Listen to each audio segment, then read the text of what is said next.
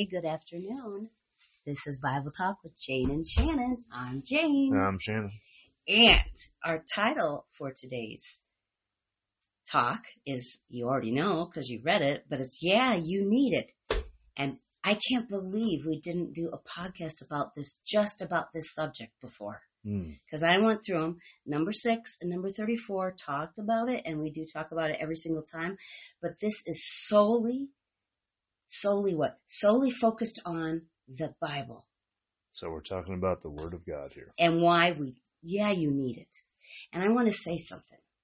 Now, I know there are people, believers and non-believers, if there are people who are not yet believers, but they're starting to read the Word, which is a good thing. Anyone can read the Word. It's good for everybody. But I know there are believers who struggle to read the Bible. And God understands that. Right. But I want to say, it is God's will for each of us to long to read the Bible, to soak it in.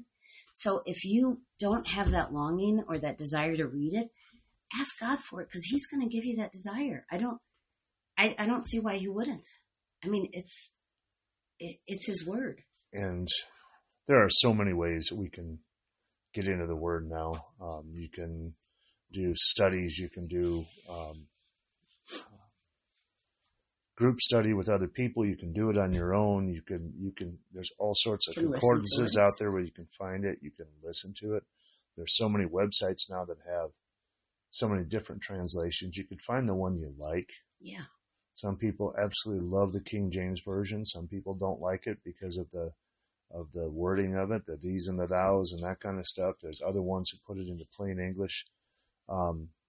If you want to, you can find something that speaks to you in language that you understand. Yeah, and God will use every single one. Yes. And what's awesome, what I find good sometimes if I am reading the Bible, and I'll read it on my computer, is that I can then, if I hit something, I can research little things and get context or get a better understanding of what's going on in that particular passage I'm reading. So we have so many resources, more than any other time in history. Yeah. So there should be absolutely no excuse why we can't read the Word. And whether you're saved and you consider yourself one of God's children or not, doesn't matter. Get into the Word. If you're not, you'll be amazed at what you can find. And if you are, you'll be amazed at what you can find. And I would guarantee that most everyone who listens to this podcast has a smartphone. Every single smartphone has access to audio Bibles. Sure. For free. Sure. I mean, it's free. So I want, yesterday, let me find it. I want to start with just one passage. Oh, go for it. Right off the bat. Go for it, yes. This is 2 Timothy 3. Oh, this is good. So I'm going to go 16 through 17. All Scripture is breathed out by God and profitable for teaching, for reproof, for correction, and for training in righteousness, that the man of God may be complete, equipped for every good work. I think that's where we need to start. When we talk about the Word of God, we need to start right there. There are a lot of people that like to take passages from the Bible and make them stand on their own.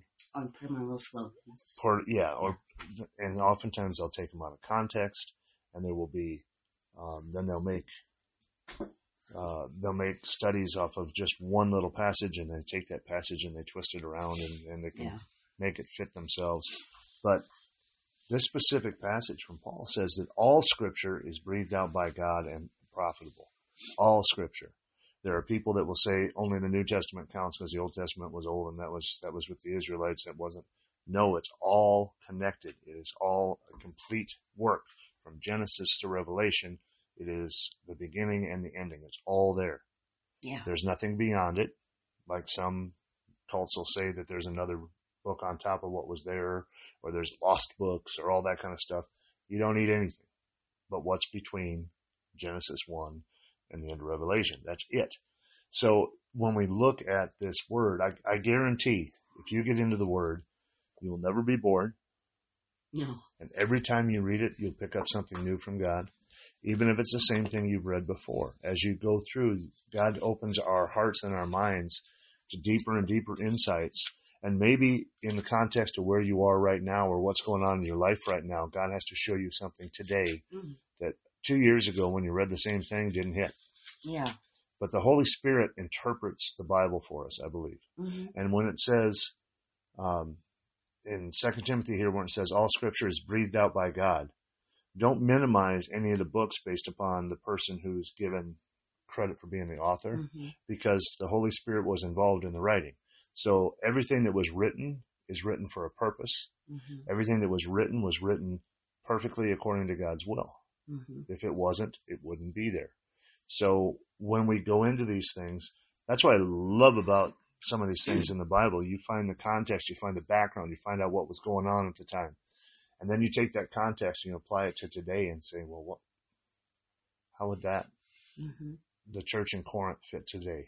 Mm-hmm. How would the Romans fit today? How would, in the book of Acts, as they're traveling around, what about somebody traveling today? What would that look like? And you can personalize it then. Yeah. And take it into yourself. Thursday, I want to read this to you. And it's like I said, this won't be a surprise to you, but it just spoke to me in a new way. Psalm 34:8 says, and this is a command actually, Mm-hmm. "Oh, taste and see that the Lord is good. Blessed is the man who takes refuge in him." And this is what I thought about. Taste is our most basic sense, is the first way babies explore their world. This is why they put everything in their mouths. When we choose to taste something, like just physically, we're opening ourselves up to an experience which we hope and believe will be good. We don't put things in our mouth that we know we hate, unless if it's medicine we have to. But this is how we can approach God's Word. We can ingest it into our souls, into our spirits, as we just read it. And there's one other thing. This was on the 6th that I read this. And this is actually a very famous passage. People have probably heard this passage. It's Psalm 30, verse 11 and 12. "You have turned for me my mourning into dancing. You have loosed my sackcloth and clothed me with gladness, that my glory may sing your praise and not be silent. O Lord my God, I will give thanks to you forever." And that is such a joyous passage. But when I read it on the 6th, because I put a little note, I just felt such peace when I read that's how I'm going to react to a certain situation in our lives when it happens. And that, it just gave me such joy when I read that, because I can imagine that now. And it's God's truth never changes, but I think, like you said, our lives change. And so the word can speak to us in new ways constantly. Yeah, and I've got another little passage here about, this is Hebrews 4:12. Okay. "For the word of God," and that's what we're talking about here, "is living and active." I love that. Living and active. Because that means that this is not, you're not reading a historical novel. You're not reading the bestseller from 1789. It was written over the period of about 1,500 years by 40 different authors, but it is still as living and active as our God is. So the Word of God is just as active in our lives, and just as important in our lives, and just as contemporary in our lives as it was when it was first written. And it says, "The Word of God is living and active, sharper than any two-edged sword, piercing to the division of soul and spirit, of joints and marrow, discerning the thoughts and the intentions of the heart." Your heart, my heart, our hearts. So God's Word is living and active right now. There are things about God's Word that will apply to every aspect of your life, every aspect of your thoughts, every aspect of your spirit, every aspect of your walk with Christ. So if we can't dismiss it as anything in the past. Now there's some challenging books in the Bible to read. And Leviticus and Numbers are the two that always can slow me down a little bit, but they're purposeful. They are purposeful, and we should read them. But one time I asked God, "Lord, why do we got to read Leviticus?" And I really felt it's a training of the mind. It helps you get into the rhythm of the Bible. Everything is a training thing with the Bible. God, I want to bring something else up here, is that when we read the Bible, sometimes we get there are times you can get an immediate answer to some question you have. I mean, something like that. But a lot of times it's more like it seeps into your life and it produces fruit as you live it out and it transforms you from the inside out. Oh, would you read Romans 12 too? Romans 12 too? Yeah. I'll find it for you. Okay. I'm going to let you read that, and then I want to tell you something I asked in Sunday school one time, and it made such sense to me. The answer one of our friends gave. Okay, Romans 12:2. Do not conform to the pattern of this world, but be transformed by the renewing of your mind. Then you will be able to test and approve what God's will is, his good, pleasing, and perfect will. And that's what he does with the world, the word. Mm-hmm. He transforms our mind, and we always have to come back, because if you live in this world and you're trying not to live the way of the world, you're going to be kind of tainted. You need to get back to the word to get your mind back to be renewed, because we get bombarded by junk in this world. Like, I know if you see any social media, or if you watch television, or if you read newspaper, any kind of media whatsoever, and also people throughout the day, if you work with a lot of people, some people bring a bunch of baggage and toxicity to work. You need to let God renew you with all that to get his purposes again. But I remember one time in Sunday school, and I don't know what we were studying at the time, but for some reason horoscopes came up. Mm-hmm. And I said, why do people read horoscopes? They know they're just made up. And Mitzi said, I think, or go to fortune tellers or whatever, because, they just make it all up. But even though people probably know it's all made up, they want people. She said, I think it's because they want immediate answers. So if you do go, I've never been to a fortune teller, but I've seen fortune tellers on TV, on a TV show or whatnot. You go, and often they give you, like, a lot of times it's kind of shadowy kind of things, right, and you can interpret the way you want. But, and even also in the horoscope, it will be kind of general things. Yeah, it's vague so that you can put meaning to it yourself. Yourself. So it's right. Meaning. But they get answers right away. And even though they might know in the back of their mind this is all made up, they feel good because they got some answers to something. Well, and the answers that they get are what they want. Yes. That's the difference between the Word of God and that kind of stuff. Is what we get out of the Word of God is what God wants us to hear. Yes. And it may not be what you want to hear. Right. It may be convicting. It may be something that is, like it says, like that passage I read, maybe it's a correction that you're getting. Mm-hmm. Maybe it's discernment that you haven't had before. Maybe it's a separation of things. I hadn't thought about that. But if you go to these other sources, they're going to stroke your ego. Or you're going to interpret it in whatever way you want. Yes. Which is not necessarily the truth. And oftentimes we try and pad our own reality with our personal truth, which is not really truth. Mm-hmm. So the other thing I want to say about the Word of God is one of the things that is over time that is just amazing about the Word of God. And if you think about it from a holistic aspect, or you step back in a metacognitive way and look at it from a distance, the Bible is absolutely indestructible. Mm-hmm. There have been so many times throughout history when people have tried to get rid of it. Mm-hmm. I'll go back to Diocletian. He was one of the early Roman emperors that tried to get rid of it. Communist dictators, modern day atheists. There have been people that have burned Bibles. There have been people who dismiss it and all those things. It's always been the number one selling book in the United States. Or in the world, I think. In the world. There are places where people will give their life for a Bible.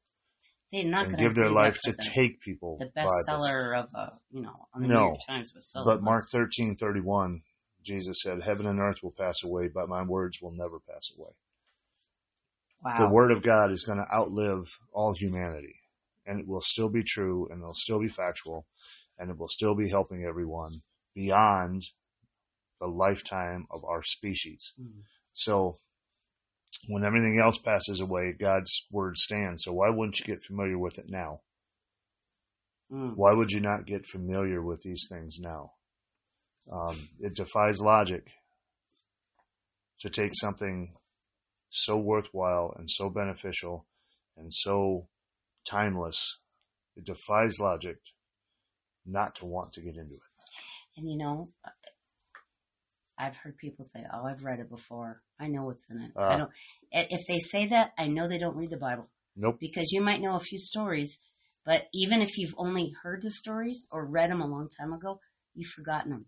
You don't know the details. Even if, I agree with that, but even if we were to take that statement and there was someone who could quote it chapter and verse, word for word, they're still not getting to the bone. The only way you can really get into the Word is to get into it regularly and get into it consistently. And that will last the rest of your life, because you will never, ever possess all the knowledge that God has. And God speaks through His Word. So if you want to hear what God has to say for you, and like I said, circumstances in your life might change, and a passage that did not mean anything to you the last time you read it or quoted it or saw it on a bumper sticker will suddenly fulfill a place in your life because the Holy Spirit will point it out to you.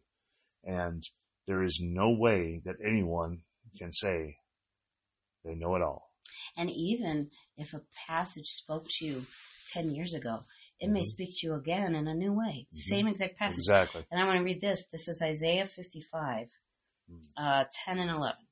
For as the rain and the snow come down from heaven, and do not return there, but water the earth, making it bring forth and sprout, giving seed to the sower and bread to the eater, so shall my word be that goes out from my mouth. It shall not return to me empty. So that in itself, if God's word is spoken, it is going to accomplish what it's supposed to do. Yep. So actually, if you want some power in your life, speak God's word into your own life or into your children's lives, and it won't come back empty. It will. Finish the rest of that verse. It will not return empty. But shall not return to me. Oh, there's more. It's the next page. So shall my word be that goes out from my mouth. It shall not return to me empty, but it shall accomplish that which I purpose, and shall succeed in the thing for which I sent it. If God's word goes out, God sent it. I want to read this. This is, I just started this book. My friend Beth sent me, The Jesus I Never Knew by Philip Yancey. I've known about this book for years. It was written in 1995, so it's been around a long time. I've been a Christian since 1988, and I've thought, I want to read that sometime. Never have. She sent me the book, and already I've got tons of outlines. I'm only in chapter 2. So I want to read this. He's talking about Jesus. Well, obviously, the whole book's about Jesus, but let me read this. And this is a quote from H.G. Wells. Is he the one who wrote 1984? No. No. He's the one that wrote Huxley. Journey to the Center of the Earth. Oh, yes. Okay. Mr. Yancey is quoting H.G. Wells in this. More than 1900 years later, said H.G. Wells, a historian like myself, who doesn't even call himself a Christian, finds the picture centering irresistibly around the life and character of this most significant man, Jesus. The historian's test of an individual's greatness is, what did he leave to grow? Did he start men to thinking along fresh lines with a vigor that persisted after him? By this test, Jesus stands first. That was said by a man who isn't even a Christian. That he could honestly look at the life of Jesus and say, he's a great individual. And of course, and he's better than that. He's God. The Bible has been proven factual over and over again. And if someone was to ignore that, they're ignoring that at their own peril, and they're ignoring it contrary to all principles of historians looking at documentation and looking at written word. When they hold it up, they have certain standards, and there is nothing that has more factual basis through archaeology, through exterior writing, through the proof of prophecy in the Bible coming true. Nothing in the world has ever held up with the same amount of vigor in research as the Bible. So even from man's perspective, they can't deny that it is a powerful and truthful book. So, and I believe the Bible as a piece of literature or whatever, we have the closest to original copies of any other literature on earth. Yeah, and we found that through things like the Dead Sea Scrolls. So there's things, oftentimes, it's obvious through the years, things get passed down. And of course, a lot of earlier civilizations used oral traditions. But the Dead Sea Scrolls came many, many years after it was written, but still in ancient times, and it was almost a word-for-word translation. So what that tells us is that word-for-word translation compared to the original Torah, the Pentateuch, the Jewish writings, all the way through our modern-day Bibles and the way we are now, it has never changed. I think I don't know when the Dead Sea Scrolls were written, but they were found in the 1940s by a shepherd who came into a cave. I remember just reading that recently. But another thing I want to bring out is that every archaeological dig that is around, like somewhere where the Bible history is, not once has a archaeological dig contradicted the Bible. Nope. In fact, every single time they have a new archaeological dig, it just validates it. Yeah. They have never found anything to contradict any of it.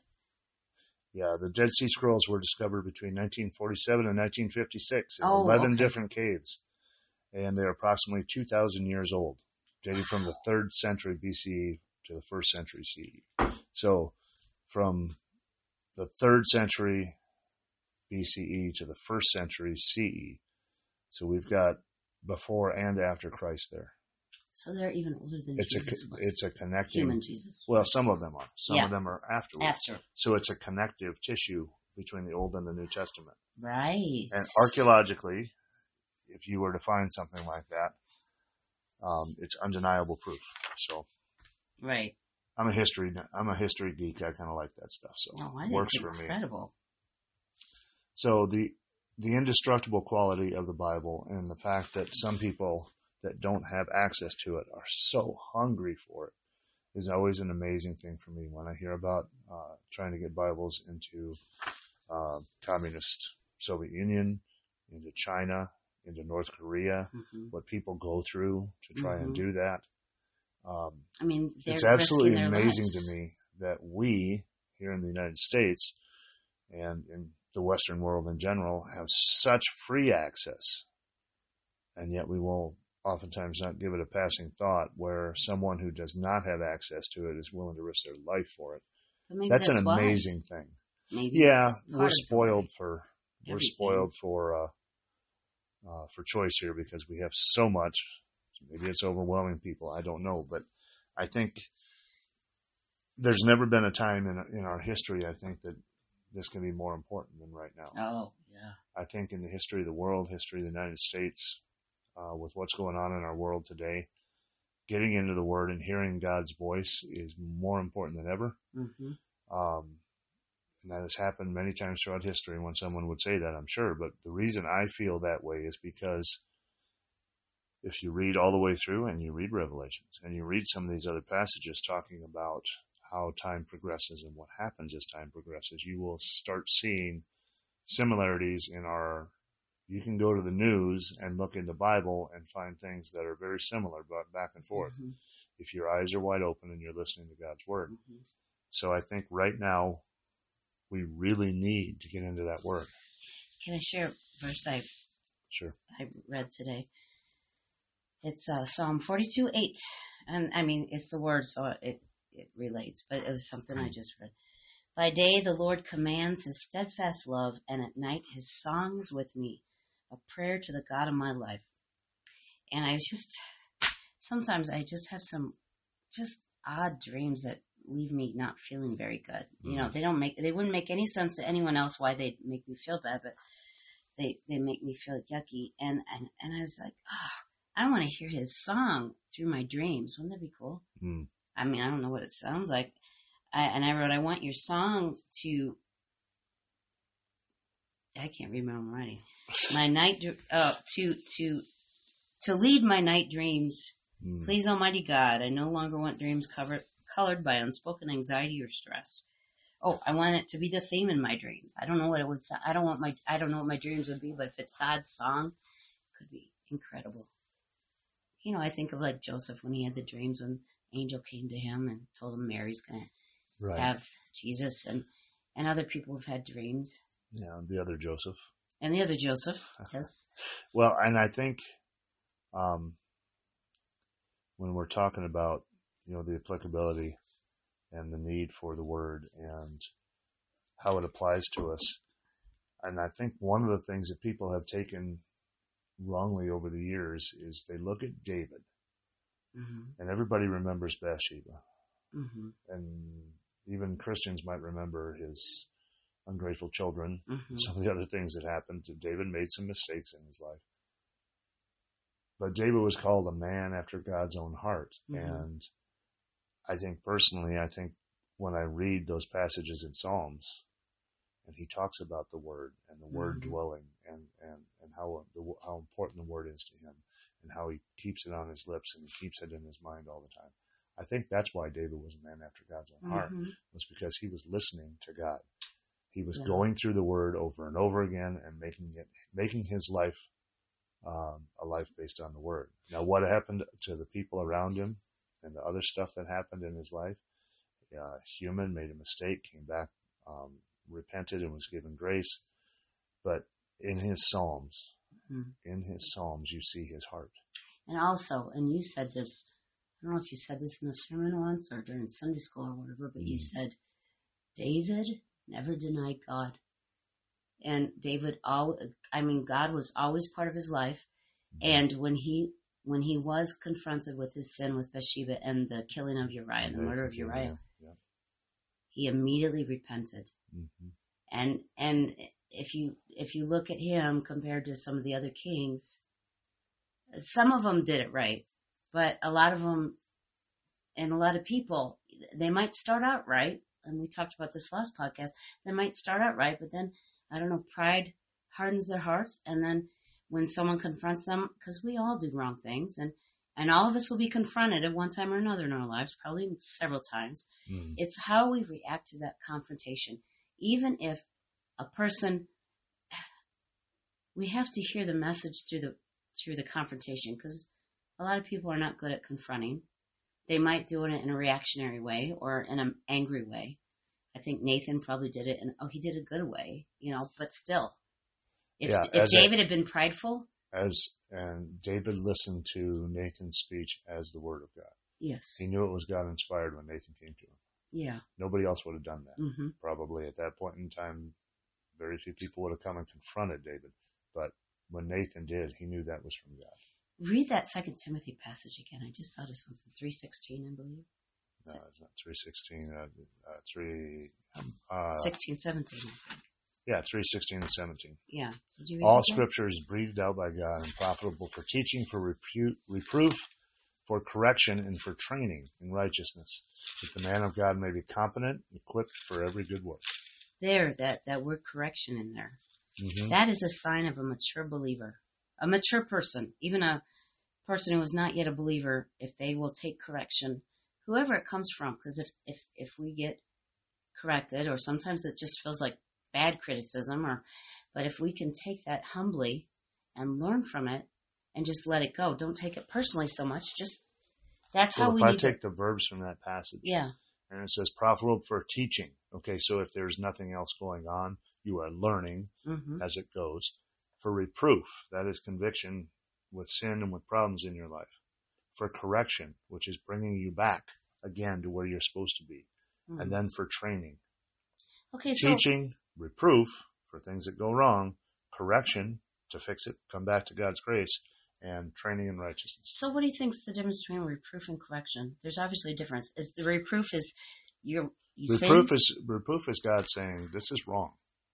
Correction is God saying, this is how you get it right again. That's the way I see it. Well, that's true. If I'm working with a horse and the horse does something very wrong, they're going to know immediately I'm going to try and correct that, or to let them know that what they did was wrong. And then I'm going to let them try again until they get it right. And I think, like if I'm working on a horse and getting them to bend off their ribs or something like that, if initially their feet are stomping around, they're going the wrong way, or they're bucking, or they're backing up, or whatever, I'm going to stop it. That's the reproof. Whatever that's going on, you need to stop first. Stop what you're doing first. And now let's try it again, and we'll work through it. We might have to try many, many, many times to get it right. The same thing, I think, with God. Reproof is when God says stop. Also, and then correction, God is saying, now do it this way. Ah, that's true. I wonder also, could reproof be dealing with disobedience? Certainly. More than correct, because correction seems to... Reproof is the immediate, is dealing with the immediate sin. What you're doing is dangerous and harmful to yourself and harmful to your relationship with God. And God says, stop. That's reproof. Stop. You're wrong. But God doesn't leave it there, thankfully. Right. Then he corrects. Then he says, let's change this, and this is how I want you to do it. And that can happen. I just want to read from, these are just parts of, now I'm going to look them up, but I just looked up reproof in the back of this Sure. Bible. There's Proverbs 10, She's got 17. A study Bible, and she's in the back looking through the index. Yep. There's only three. The glossary. Only three in back here that mention reproof. Right. I'm sure there's others, but the one that you mentioned in 2 Timothy. And then Proverbs 10:17 says, the one who rejects reproof leads others astray. If you're wrong and you don't want to admit you're wrong, somebody's going to follow you. Yes. Yes. And the other one, the one who listens to reproof, this is Proverbs 15:32. So the one who listens to reproof gains intelligence. Mm-hmm. So it might sting a little bit or sting our pride or hurt our pride. But if you will listen to it and let God correct you, you will gain intelligence. We all need more intelligence in this world. But if we reject reproof, we're going to lead others into sin. Well, and that's horrible. What it said in 2 Timothy there, where Paul says it's profitable. It's a good thing. Even the reproof is a good thing. It is profitable and useful for everything.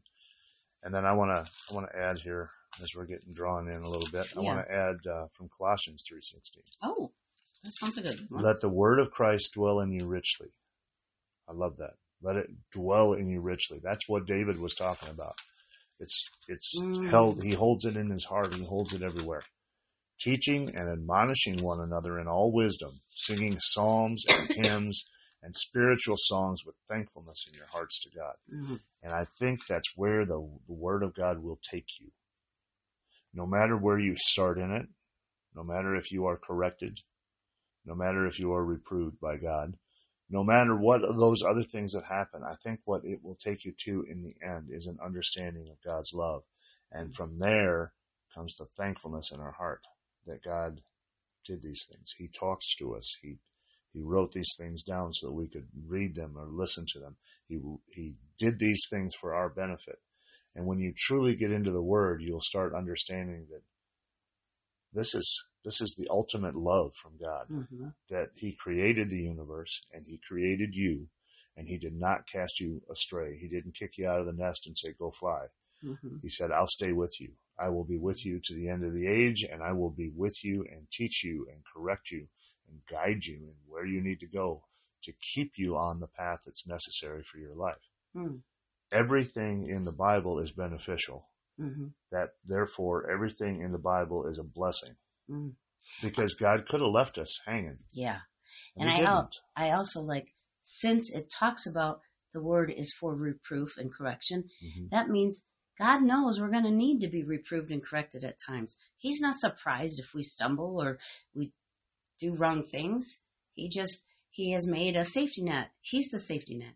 And I want to say back to that where I said that the one who doesn't listen to reproof will lead those others astray. That's very serious, because this is Luke 17, 1 and 2. I'm going to read this to you. And Jesus said to his disciples, temptations to sin are sure to come, but woe to the one through whom they come. It would be better for him or her if a millstone were hung around their neck and he or she were cast into the sea than that he should cause one of these little ones to sin. And I know, right, some people think that's talking about little kids, but I think it's anybody. If we're a child of God, if someone causes us to sin, of course we're responsible, but they're going to be judged by that. And you don't want to be judged by leading people to sin. Oh, it's better to be thrown into the sea and drowned. I mean, that's harsh, but that shows how serious it is. Right. Anyway. So just to put a period on this, I want to go back to that passage from Colossians, and I want to add to it just a little bit. It says, let the word of Christ dwell in you richly. Not just dwell in you, but dwell in you richly. To do that, it has to be important, and it has to go to the front of your heart. It has to be what is the core of your being. It has to be what you're basing yourself on. And then Psalm 119, David says, I have stored up your word in my heart, that I might not sin against you. Oh, that's so good. storing up the word, constantly feeding it. Man cannot live by bread alone, but by every word that comes from the mouth of God. We have to continually go back and feed ourselves with the bread of the word. Mm. And in doing so, that becomes who we are and what we are made of. And the more that old saying, you are who you eat. Eat the you word. are what you eat. You are what you eat. Eat the word. And the more you... That's really weird. Yeah, that was weird. There's a cow coming out of me somewhere. The more you ingest the word, the more you want it. Right. It's like our thirst and hunger for it grows. 1 Peter 2:2, like newborn infants, long for pure spiritual milk. Yeah. That by it you may grow into salvation. Thanks for talking about this. Yeah, this is one of my favorite topics. Yes. This is wonderful, and I need to be reminded of it too. It happens. Sometimes people take the word in January 1st like a New Year's resolution, and they're fired up and they get going on it, and then life gets in the way, or they let things pull them away from it, or they take their time away from it, and then they lose it. Mm-hmm. But guess what? God's grace is new every day. Go back to His Word every day. Yeah, because you can forget how good it tastes. You can always go back. Yeah, go back. And start over. Start a new spot. Continue on from where you would have been if you hadn't. It doesn't matter. Just get back into the Word. Yeah, thanks for listening. Yeah, God bless. Happy spring.